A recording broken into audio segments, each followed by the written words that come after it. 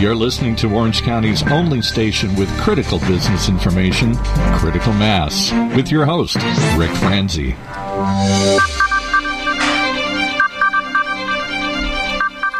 Welcome to today's episode of Critical Mass Radio Show. I am your host, Rick Franzi.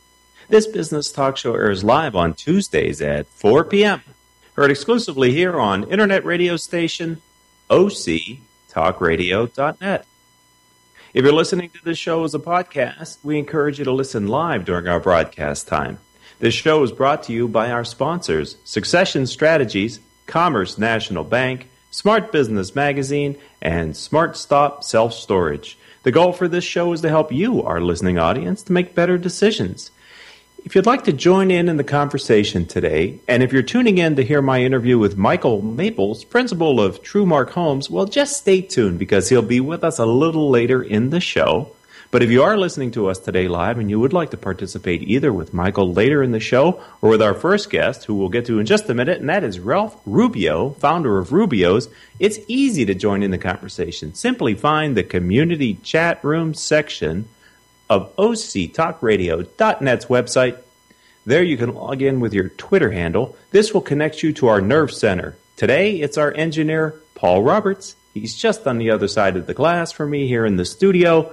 He'll be able to communicate with you and possibly bring your questions or observations to my attention, and I can work them into the conversation either later with Michael Maples or right now with Ralph Rubio. Ralph, welcome to Critical Mass Radio Show. Hello, Rick. How are you? I'm doing well today. How are you? I'm doing just fine. Thanks. Great. Well, I'm excited to have you on the program. Let's get started with the interview by simply asking you to talk to us a little bit, Ralph, about your professional background, sort of what we say here on the radio program, your path to Rubio's. Well, it was, I came down to San Diego in 1973 to attend San Diego State. Never had a thought of going to the restaurant business, but my dad, when I was very young, told me that if I ever had a chance to own my own business, I should do that. And so I did come to San Diego as a student with an eye of getting an idea and starting my own business. And so I just kind of fell into the restaurant industry as a busboy. I was living in a dormitory, and my roommate came home one day and said, they're hiring busboys at the old spaghetti factory. You may be familiar with them. And so that was my first job in the industry, and I've been in it ever since. Along the way, I discovered fish tacos down in Baja on spring break, probably around 1974. Fell in love with fish tacos, and as I gained more experience in the industry, I was able to develop my idea. My dad became my partner, my financial partner. And in 1983, after I graduated, a few years after I graduated from college and had managed a restaurant or two, we started Rubio's here in San Diego. And so not a lot of culinary experience, mostly management experience in Rubio's. So I didn't have a lot of outside experience. I kind of learned on the job, to be honest with you. Very much an entrepreneurial endeavor, but I guess it worked, you know. Tell us about the first Rubio's. Well, the first Rubio's, when I partnered up with my dad, he said, okay, let's find a restaurant. I was living in Pacific Beach at the time, and my target was other students, college students who'd been down to Mexico eating fish tacos and drinking beers and maybe knew what a fish taco was. So a lot of students living in the beach area, Pacific Beach in particular, we found a hamburger business that was for sale. It was a failing hamburger business called Mickey's Burgers that had been in Orange Julius. You remember Orange Julius? Yes. And so we were able to buy the business, the fixtures, and the remaining years on the lease for $15,000.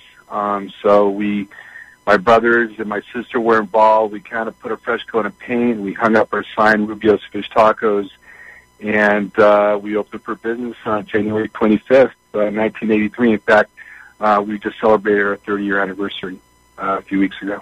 Congratulations. That's a definite milestone. Thank you.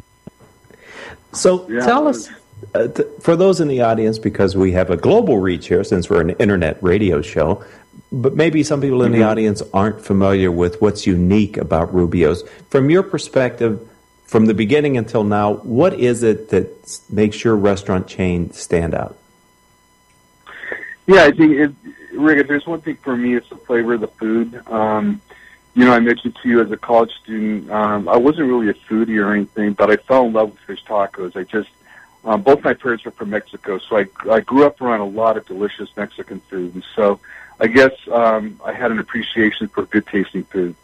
And so when I discovered the fish taco and then introduced it in Rubio's in 1983, I always set the bar very high in terms of the flavor of the food. And I like to be innovative. I like to be creative. And over the years, we introduced things like, first to market with Langostino lobster burritos, which has been a huge success. Inspired by my other travels in Mexico, I discovered some tacos where I guess which we then named gourmet tacos, where you toast the cheese, sliced avocado, grilled shrimp or grilled steak with some bacon. Very unique, very different, but again, a lot of unique flavor with the food. And I think that's what Rubio's really stands for. So really delicious, unique flavors, but mostly around Mexican seafood. Tacos, burritos, quesadillas, and salads. That's what Rubio's is really all about. And it's mouth-watering just to hear you describe the food. So for those of you that are listening... Oh, yeah, and then cold beer to go with it. You've probably been down to Mexico like I have, so you take hot, delicious food, and you pair it with the cold beer, and that's a pretty good proposition. And so that's what's made us successful. Excellent. Tell me about your guiding principle. Of all the things you've learned since you've been in business, building and scaling your firm, have you developed kind of an overarching belief system? What again we call here on Critical Mass your guiding principle, Ralph? Yeah, well, I don't know that I have one per se, but people are so important, especially in the restaurant industry. We have probably 4,000 team members, across 195 restaurants in 5 states. And so I think one of the things that, or probably my leading principle would be this, and that's the golden rule. Just treat others as you'd want to be treated yourself, and a lot of love and respect. And I told you earlier that, we start out as a family business. And so a lot of those values around family and the way you treat people has served us really well.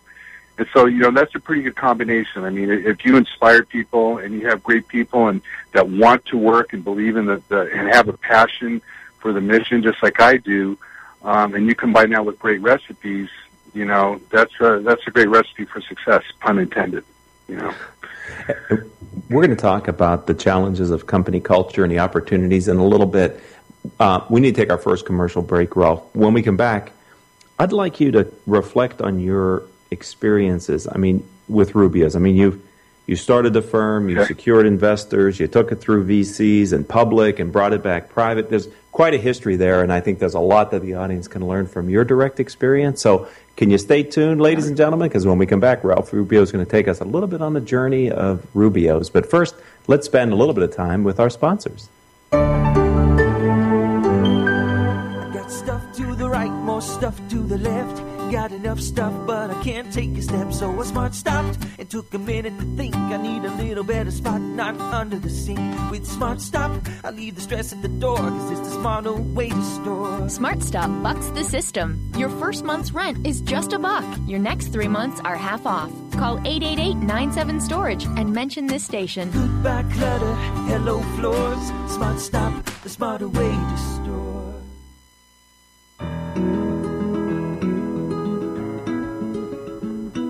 Can we talk about your family business?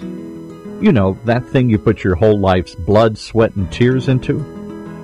Well, what happens when you retire or try and pass that business on to your children? At Succession Strategies, we can help you find the answers. We'll guide you through the unsettling process of protecting your family legacy and successfully passing your business on to the next generation, safely and securely, ensuring that it'll both survive and thrive for generations to come. So ask yourself just one question. Can I really afford to wait? Take the first step. Take our complimentary self-assessment at successionstrategies.com or call us at 714-560-9022 to set up a free consultation at your convenience. That's succession-strategies.com.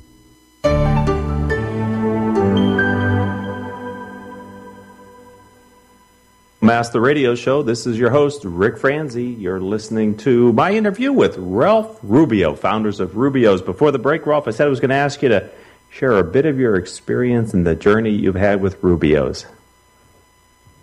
Yeah, Rick. When we started Rubio's, my dad and I, we knew we wanted to have more than one restaurant, but we didn't know how big it could be. After about 10, 11 years, we've grown to around 12 or 13 restaurants and around 10 million in sales. And we wanted to grow. We needed growth capital. We were, up till then, we were building restaurants out of cash flow and with short-term debt, 4-year term loans with Union Bank. And that was working out fine, but we were personally guaranteeing everything as the principals. And, after 10 restaurants, that becomes pretty onerous. And so we looked at maybe franchising the business, but we didn't want to go into franchising because we thought you'd have to give up too much control of the operations, and we weren't comfortable with that. Long story short, we decided to take on venture capital. And so working with Rosewood Capital out of San Francisco, who are great partners of the company, we raised $9.5 million in 3 private rounds over the next 4 years. This was in 1995. And then in 1999, May of 99, Rubio's went public. With the $10 million or so that we had raised, and then out of cash flow, we've grown to 63 restaurants. And so we went public with 63 restaurants. We raised $23 million in new capital into the business, and we grew Rubio's to become almost 200 units in 5 states, which is where we're at now.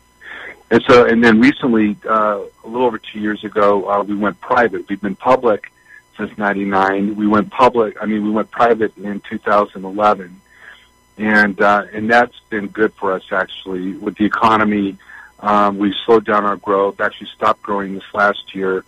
And so, if you're not a growth company as a publicly traded company, then it often doesn't make sense to be public with all the expenses and such. So. We went private with Mill Road Capital out of Connecticut. They've been great partners, and so we've been doing some things to improve the brand in terms of some new brand marketing, brand positioning, some efforts to make changes with the menu and the entire consumer experience, including the ambiance, the decor, and all that. And we had a very good year last year, sales-wise. And so we're turning things around, and we hope to start growing again. And who knows, maybe we'll be public again. But public, I could go on for a long time about what all is involved with being a public company. But I'll tell you that being private after being public is kind of nice because you can really focus on the business itself and the operations, and you don't have one foot in dealing, with Wall Street, and then the other side of it trying to run the business. That can really pull you in different directions. In your experience, how much time do you now have, or did you gain from going public to private? I mean, how much time does that take in a CEO's role, dealing with the investment community, Wall Street, the press, etc., when you're a public firm versus private? Right. I can speak to it generally because I'm currently not the CEO. Mark Simon's our CEO, but I can tell you that it probably frees up 20 to 30% of your time. Where it really has an impact is on the financial side of the business. Frank Henigman, our CFO, and his team, their time is freed up immensely. I mean, because the quarters fly by so fast. Quarter to quarter, and all the SEC reporting and such. It just takes a lot of time and resources to keep up with all that and do it well and stay in compliance. So yeah, I would say, you probably get well over $1 million in annual savings in terms of G&A expense, general administrative expense, and then probably a 20 to 30% improvement for a lot of the major executives like CEOs and the CFO who have to deal with that on a day-to-day basis. Excellent. Thank you for that. I was excited to have you on the show for a variety of reasons, and one of those is just the arc of Rubio's ownership and being able to share the different phases of it with our audience. Let's look inside the company now and talk about company culture. With your close to 200 locations, and every customer experience is really defined by what happens when you walk in that front door of a Rubio's. And how do you, as the leader and the founder, how do you make sure the company culture that you started in your first Pacific Beach Rubio's is still in place today, and sort of it's enhanced by the addition of these extra employees in the multiple locations? What are you doing in that area, Ralph? Yeah, that's a great question. When you have 4,000 team members spread out, over 5 states, you have to try to be as high touch as possible. You really can't run the business from behind the desk. So Mark Simon and myself, we try to be in the field as much as possible. In fact, a couple of weeks ago, maybe 3 weeks now, we did something really cool. We had up in Orange County, we had a family reunion where we flew in every manager, so about 195 general managers. Everyone from the corporate office down here in Carlsbad, about 60 people, we put them on a bus and drove them up there. So this is the first time we had everybody under one roof. And presentations were made, discussions were had, we had lunch together, and it was just a really great vibe in the room. Everybody was excited. A lot of people got to meet people in person who they'd only spoken to on the phone. And so we really wanted to have a true family reunion. It's the first, we've had other meetings like this, but only with the managers. And this is the first time we included the entire office to really try to deliver on a family reunion sort of experience. And it was very successful. And so just trying to be in the field, communicating constantly with people, just being involved and great training. I think, we do a good job with orientation. Our managers go through a 5-week training program, and a lot of it is involved, understanding what the values of the company are, the culture, et cetera. Mark and myself speak to that on video and in person as much as we can. So that's basically how we do it. So will you be having family reunions in the future then, Ralph? Yes, we will. And this one was such a success. We plan on doing the exact same thing next year as well. Great. So let's turn from a successful experience to one where you learned a valuable lesson, but it maybe came from, at the time, what felt like a difficult or painful experience. One of those business lessons that you'll never forget, Ralph, but it was born out of a time when maybe there was stress or pressure on you. Do you have one of those that you could share with our audience today? Well, yeah, I think, I talk to college classes often, and one of my big life lessons and business lessons was around hubris. And, when I told you about going public, when we went public, the company had come off a run about 4 or 5 years where we just had a lot of sales success. The company was doing amazing things, and we were a bit of a darling. And then, and it kind of went to my head, to be honest with you. And I kind of took my eye off the ball, so to speak. And I wasn't really looking over my shoulder and being cognizant of what was going on in the marketplace. And we got blindsided strategically around a number of things, and made some mistakes, made some errors that were costly. And looking back on it now, I should have been much more diligent, been much more focused, and, not got all caught up in all the hype. And so that was a big lesson for me. And, you hear the term keep it real. Well, you got to keep it real, and you got to be, humble, and you got to be focused, humble and focused. And so that was a lesson for me. And so I have operated differently for a long time. And, but as, I didn't learn that in school. I had a couple of mentors, but that's something that was never really taught to me. And so if you got people, if there are other CEOs or presidents or business owners out there, when you are successful, be careful. That's the time to really be, being extra careful and watching out what's going on. That's a great one. Thank you for being candid and willing to share that with us. Let's talk about the future. Mm-hmm. You mentioned earlier, now being private, you have the opportunity to maybe look at, regenerating the company's growth. You're feeling good about that. Share with us what your vision for growing Rubio's is. Well, with almost 200 restaurants, our opportunity right now is to grow sales in these existing stores. And so our opportunity, as I mentioned earlier, is to continue to evolve the menu. We've gone from our beer battered fish taco, which is our signature product and the one I fell in love with, as a college student, and is still our number one seller, to a whole line of grilled seafood tacos like mahi-mahi habanero, grilled fish, a salsa verde, shrimp taco. I told you about the grilled gourmet taco line that we have. We just recently introduced blackened tilapia. And so we're doing a lot of very innovative and creative things around seafood tacos beyond the original fish taco. And then we're looking to revamp our salad lineup, introduce some new burritos like a shrimp and chorizo burrito that I've been working on in the kitchen. So, yeah, there's a lot of exciting things going on with the food to just continue to extend our success there. And we're also looking at some new restaurant designs, to do something a little more current, a little more modern, just to really raise the bar aesthetically on what's going on in the restaurants. We've been using paper service for the longest time. We are now going to plates and silverware, to elevate the presentation of the food.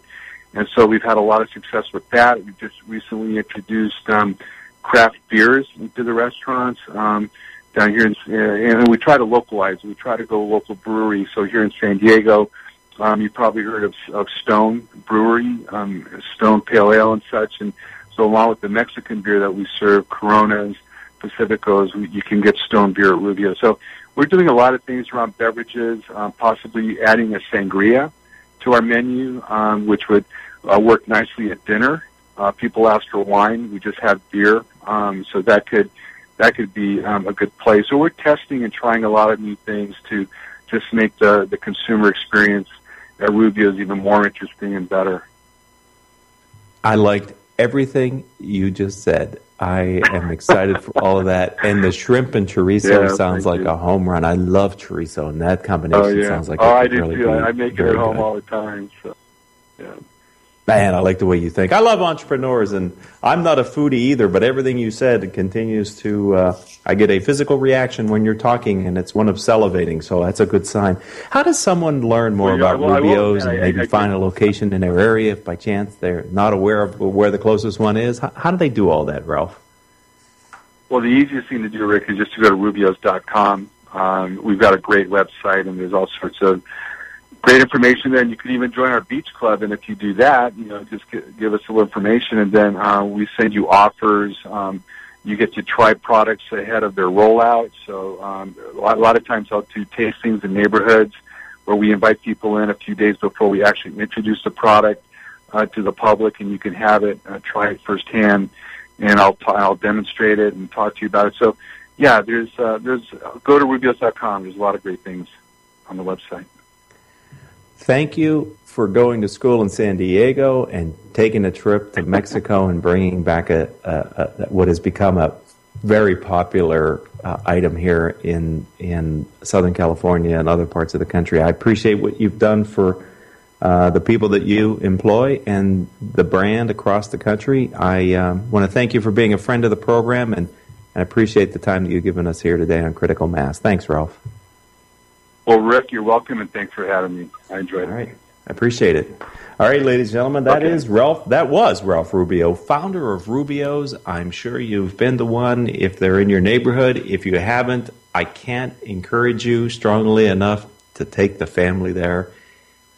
Enjoy the food and the people. They hire very well. My experience with the field staff, which is why I wanted to talk to Ralph about cultures, I'm really impressed with the quality of the people that work here in South Orange County where I frequent, and I've gotten stories from others that Rubio's has very high standards with the people that they hire. So along with the great food, great people, good combination, and Ralph talked about that. So we're going to take our second commercial break, and before we get to our second guest today, who is Michael Maples, we have a special feature, a spotlight guest. Yes, a spotlight guest. Rachel Owens of Succession Strategies is going to join us for a few minutes. But first, let's spend a little bit of time with our sponsors.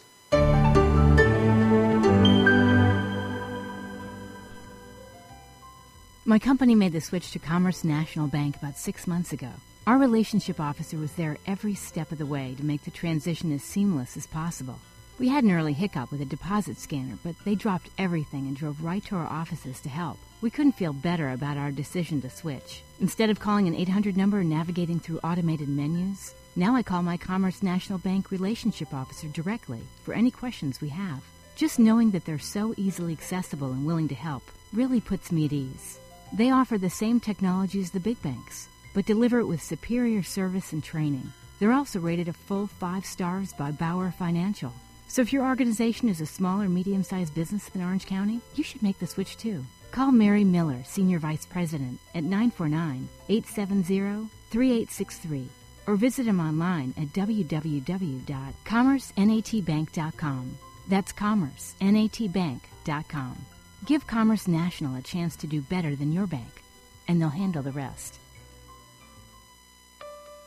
If you are an Orange County business executive, this message is for you. Do you ever feel isolated with no place to turn for advice or feedback? Who holds you accountable to your commitments in your company? Where do you find the right resources to help you and your company grow? If you have these questions, then Critical Mass for Business might be the answer for you. Critical Mass for Business is committed to helping you make better decisions. These are groups of peers running businesses just like you, providing a great sounding board to test ideas and concepts, review plan and goals, and present issues and opportunities for discussion. The result is improved strategy, accountability, people, and execution skills. If you are interested in learning more, go to www.criticalmassforbusiness.com and learn more about our executive peer group.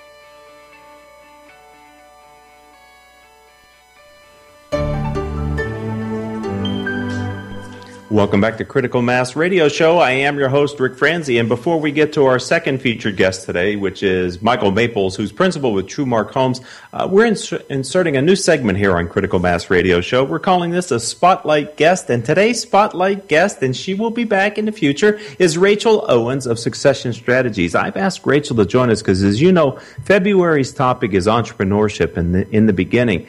And Rachel's company, Succession Strategies, works with a lot of family-owned businesses on moving their business to the next generation of leaders. And so I thought, it might be fun to talk with her from her perspective about contingency planning so that you early on entrepreneurs in early-stage companies can also think about the future and what's going to happen later. So let me just welcome to the program a good friend of the program, Rachel Owens. Welcome, Rachel.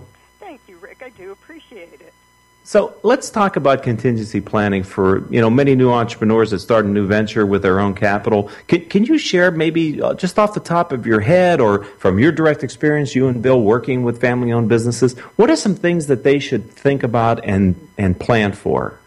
Well, I think the number one thing when we talk with a new entrepreneur is really to define just how much of the family's capital they're willing to put at risk.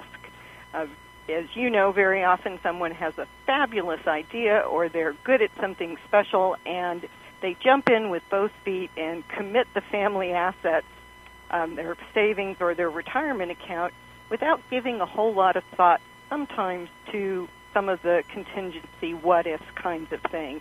So we like to have a conversation with that new entrepreneur of just what's the top and what's the bottom. And when you talk about the bottom, how much are you willing to risk?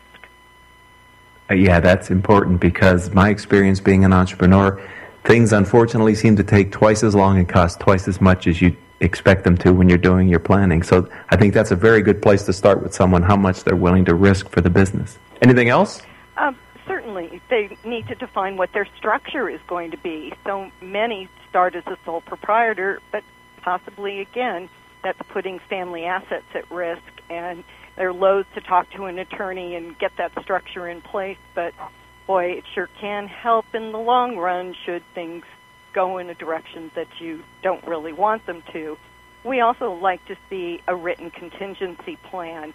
If nothing else, the family members who are not in the business, wife, other family members, need to know who to contact in the event of any kind of an emergency. Important customers, vendors, who could assist. I mean, these are just fundamental issues of being prepared for all contingencies. You know, you talk about the structure of the company, and sometimes it's penny wise and pound foolish because it's cheapest and easiest to be a sole proprietor, but it may not be the wisest decision even in the early stage of a company, isn't it? It's very, very true. And if you've got a partner or another family, even another family member, a brother, a cousin, a father in place with you, having a more formal agreement, and particularly a buy-sell agreement, can be very important. It's easier to make decisions and to agree when we're all excited and all on the same page. It's when those things that can sometimes go wrong, having that buy-sell agreement and having some insurance funding to it can be quite important for everyone's protection. So, Rachel, thank you for those 5 tips. If someone would like to learn more and maybe benefit from your experience, you and Bill's experience and advice, how do they get in touch with you? How do they find you online? Well, our website is www.succession-strategies.com, and I personally can be reached at Rachel@succession-strategies.com. Well, Rachel... We're glad to, provide a little bit of information and be a resource for folks. I appreciate you being our spotlight guest here today on Critical Mass Radio Show. Thank you for your time. It's nice talking with you again, and we'll have you on again next month. Sounds great, Rick. Appreciate the opportunity. Thank you. Rachel Owens, ladies and gentlemen, with Succession Strategies, giving you 5 things to think about as an entrepreneur. All right, let's get to our second featured guest on the program today. As I said at the top of the show, he is Michael Maples, and he's principal with TrueMark Homes. Michael, welcome to the program. Thanks. Glad to be with you. It's our pleasure to have you, my friend. Let's talk a little bit about your professional experience. Give us a little bit of your background. Well, I went to majored in business, but also have another part of my life that really kind of oriented spiritually, so I decided to do a Master's of Divinity in the Midwest, a 4-year master's program, and worked in some churches, running some large youth ministries in the San Francisco Bay Area. And one thing led to another, and a friend and I started a company in 1988 called TrueMark Companies, which still continues. It was what we used to start TrueMark Homes with, doing primarily infill land development in all the hard-to-get approved areas of Northern and Southern California. So we'd go in and plan the neighborhoods, get the approval through City Council, usually on a discretionary approval, and sell it off to the nationwide builders. And in '96, we saw some changes in the marketplace and added a commercial company along with our residential land company, and that continues to operate in the San Francisco Bay Area. And then in 2008, after 15 years of kind of keeping it on the back burner, we started TrueMark Homes to take advantage of this crazy marketplace we've had. So let's talk about that. You had a strategy of buying land during the recession when others were probably wanting to get rid of whatever holdings they had if they thought they could. Tell me about how your firm, how you made that decision, and now looking back on here, 2013, what was the outcome of that decision at the time, and how does it benefit TrueMark Homes today? Yes, so in 2008, my business partner and I decided, this is time to start the home building company. 15 years earlier, we had sketched out a business plan on the back of a napkin for a home building company, but our premise was that you had to start one in a major downturn because you had great access to leadership, people that were losing jobs. You had loyalty from trade contractors you couldn't get during a boom time. You were going to be buying depressed assets, and then you would eventually ride the recovery of appreciation out of the cycle. So we almost started in 2000 when the dot-com blow-up happened in the Bay Area. We interviewed guys, and then all of a sudden the Fed lowered interest rates, and the market took off, and we delayed again. And then in 2008 we said, this is it. And so we hired some guys and started TrueMark Homes.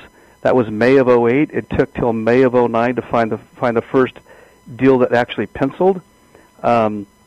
And then since then, we've been buying land. We've bought, probably over 2,500 lots, many of which we've sold off since then. But we maintain a pipeline of over 1,800 lots that would be a revenue stream eventually of about $1.1 billion if we built it all out. So buying during that crazy time was a great time to buy.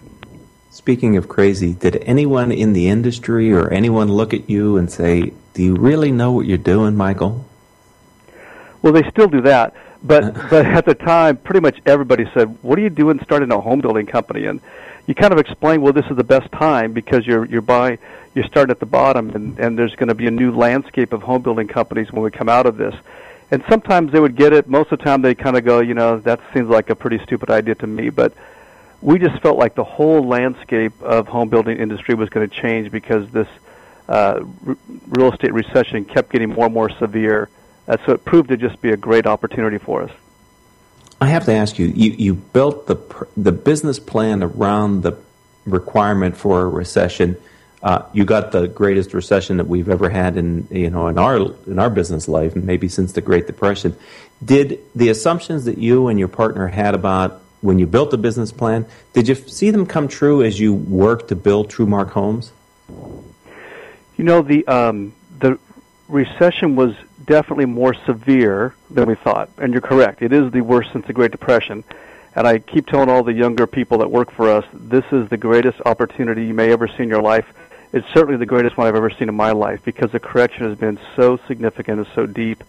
But it also means that people's affordability is at the best it's been in over decades, and so this recovery can be amazing. So I would say that what was surprising to us was that we thought it would go down, 10%, and it went down 25 or more percent. We thought it would last, maybe 24 to 36 months, and it lasted, really from us in the industry, almost 5 years, really. So it was deeper and longer than we thought. It also, the construction lending market was more paralyzed than we thought it was going to be. So it was deeper than we thought, longer, but it also means that the recovery is going to be, I think, better than we thought it was going to be also. Yeah, I think that is the case, that out of the depths, the rebound can take you further, faster, farther. I think we're not seeing that yet here, but I do think there's a lot of opportunity. At least there's a lot of potential for upside that maybe we haven't seen in a long time either. And let's hope that is the case, Michael. We're gonna take our third and final commercial break here on Critical Mass Radio Show. And Michael, when we come back, I'm wondering if you could share with our audience. I found it fascinating when we met earlier, and you were sharing how TrueMark Homes creates communities that reflect your company's culture. I'd like you to share a bit with our audience about why you do that and sort of how you do that, okay? Sure.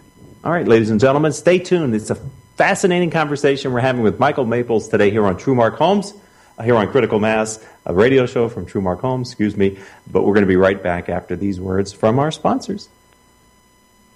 Multimedia company providing insight, advice, and strategy for C-level executives of fast growth, middle market, and large companies. As one of the nation's largest publishers of local management journals, under the Smart Business name, Smart Business Network publishes 19 regional print editions, presents dozens of large and small-scale business conferences and award programs, and produces a vibrant interactive digital media presence. For more information, visit us at www.sbnonline.com. This is the sound of a flat-screen television hurled off a building.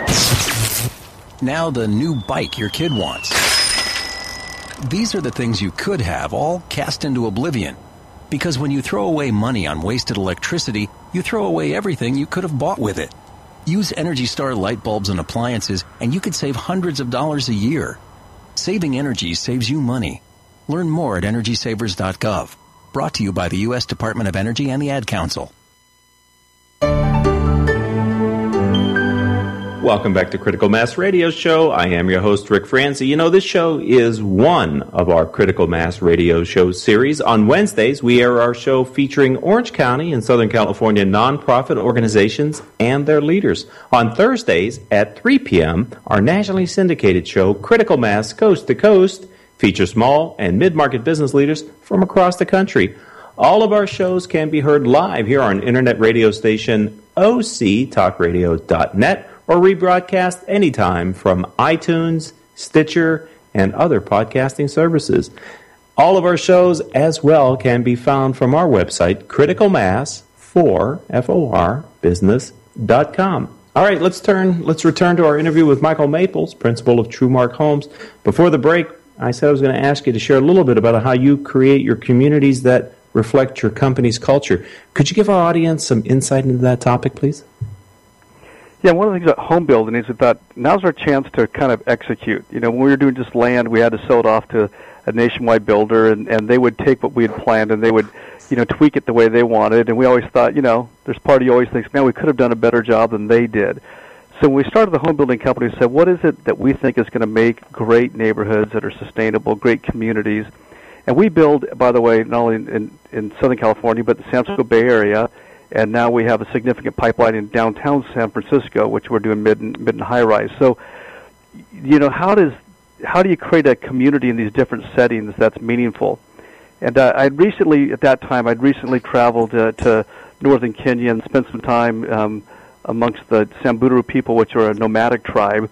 And that means they move their houses about every 6 weeks to different water sources. They often have to walk long ways to water. They're often hungry. And they live in things that we don't consider great houses. And yet there's this great sense of community amongst them. And they're always smiling. And you go, what is it that makes their environment great? And so we kind of reflected on that and came up with 3 things we're trying to do in every community that we saw kind of really in this northern Kenyan tribe. And that's a place to gather, a place to dream, and a place to call home. So if we try to really work hard at creating places to gather, because the Samburu people, they may not have much, but the fireplace at night, the fire pit rather, is a place where storytelling and community is built, and people begin to care for each other's needs. And that's kind of the glue behind the neighborhoods, even though the neighborhood changes every 6 weeks. So we are taking a lot of time in these pocket parks and these kind of dense developments that we're doing to make sure that whether it's on a park, an open space on the top of a high rise or a pocket park amongst townhouses, that we do such a great job that people want to go there, and it's captivating. And there it creates places for community to happen, where neighbors meet each other and they interact, and then they begin to care for each other. And we're working very hard at making those just captivating things, like the little pocket parks you find in downtown New York or in Europe, where they're not huge, but they're so good that people want to spend time there. So we just think that creating a place to gather in a community really helps stimulate a community and makes it, you know, sustainable. And then we also think there's value to have people have time of reflection or dreaming. So the Samburu people, they don't have much, but they're in these beautiful places that they live, and they have time watching their, you know, flocks and looking out of the vistas, and there's times to reflect. And when we reflect as people, we're better people. So we're trying to create a place in every neighborhood where there is a place to dream or reflect. And so at our Wyeth Cove project, there was a bench that looked out towards the mountains. At Granada Hills, it was a bench that looked out over the valley. But you don't always have those vistas. So now what we're doing is we're creating a fountain in every neighborhood that creates a natural place for people to think and reflect. Because when we reflect, we become better people. We decide our best ideas come from times of reflection. Maybe it's an idea for work or an idea for something that might help the community, or maybe it's there that you kind of think, man, I should forgive that person I'm bitter towards. But those things happen in times of reflection. So we're creating these fountains, and every 50 houses we build, we're also drilling a well in another country. And by the fountain will be a plaque describing the location of the well that's in a different third world country. And so there, this place of reflection will also be a place that reminds you that there's a bigger picture in life and a bigger world in which we live. So place to gather, place to dream. And then these crazy Samburu people, they live in these little huts you can't even stand up in because they move them every 6 weeks. But when they crawl in there at night, there's this great sense that it's their home. And it's a place of security, a place where great conversations have, a great place where parents mentor kids. And so we thought we need to develop homes that people find works for their lives. So what are the creative ways that we need to change architecture and floor plans that enhance the lives that people are going to live? When they walk in the door, there's kind of this sigh like, I'm home now. So anyway, that's our way that we think we can make great communities, a place to gather, a place to dream, and a place to call home. That's very powerful. And you also showed me when I visited at your offices that you've also sort of laid out your professional offices in a similar concept as well, right, Michael? Yes, that's where we're probably different as a company. We're probably, my partner and I both grew up in the Silicon Valley. Our company is much more like a Silicon Valley company than we are a home builder. It's a place of creativity and problem solving. So, we created this kind of gathering spot in the middle of our offices. We have walls you can write on in the conference room it's made for interaction and problem solving. We're less like a production factory, more like what's the new way for a land plan or a new way people are going to live, or where's a new concept we need to engage in. And so we've tried to lay out our offices as more of a collaborative kind of environment, much like we're seeing in Silicon Valley. Excellent. Talk to us about the future. Where do you see the growth coming from for your firms? And when we have you back on at some point in the future, what's going to be different with the TrueMark brands and TrueMark Homes and the companies that you're leading? Well, I think that the world is definitely going to change significantly. We have these two demographic bubbles that we are following, right? There's the baby boom, 78 million strong that started turning 65, at the beginning of 2012. And we have the echo boom, 89 million strong, who started turning 30 last year.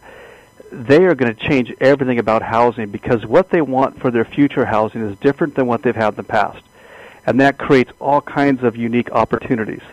So you have the baby boomers moving down, looking for a different environment. They're going to retire differently. They're going to work longer. They might do a semi-retired thing.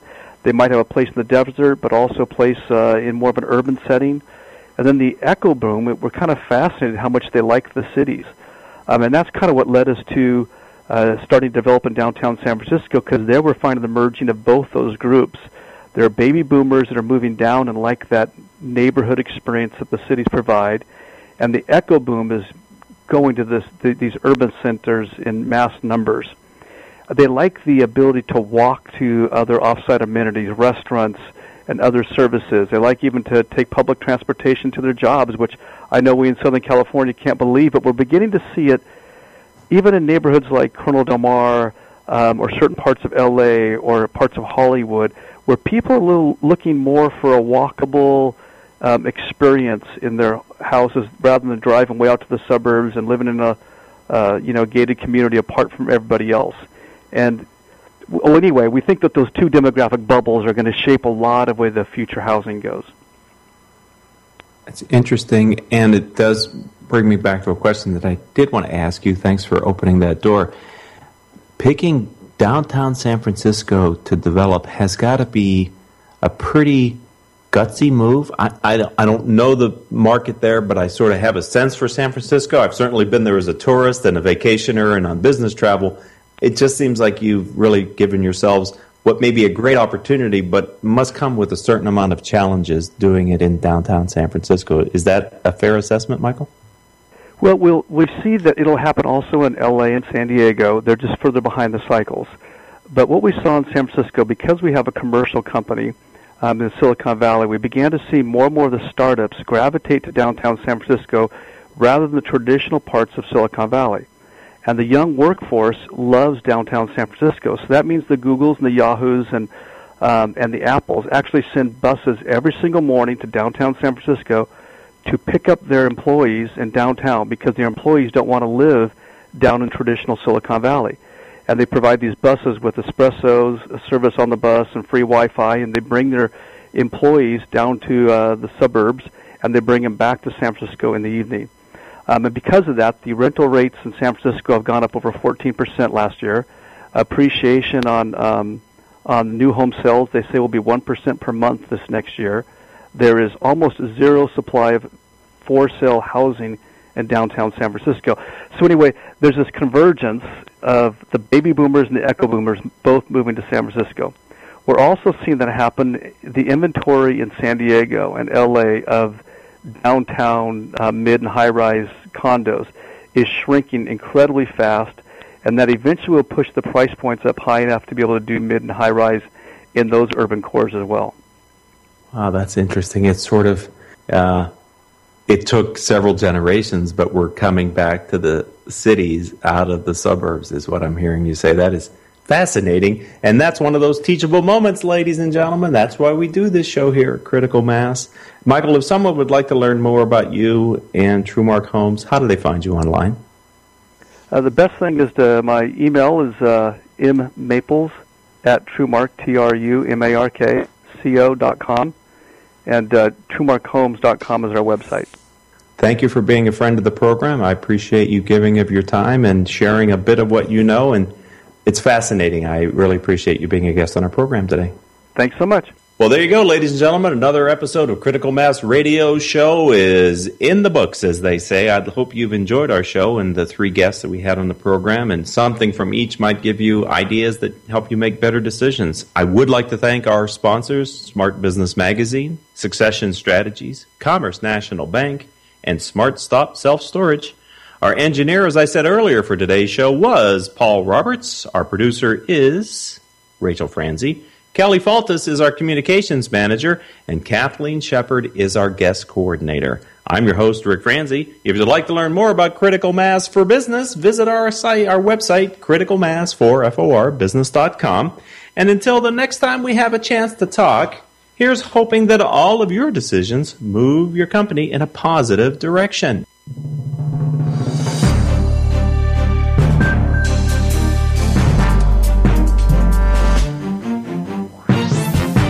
You've been listening to Critical Mass Radio Show right here on OCTalkRadio.net.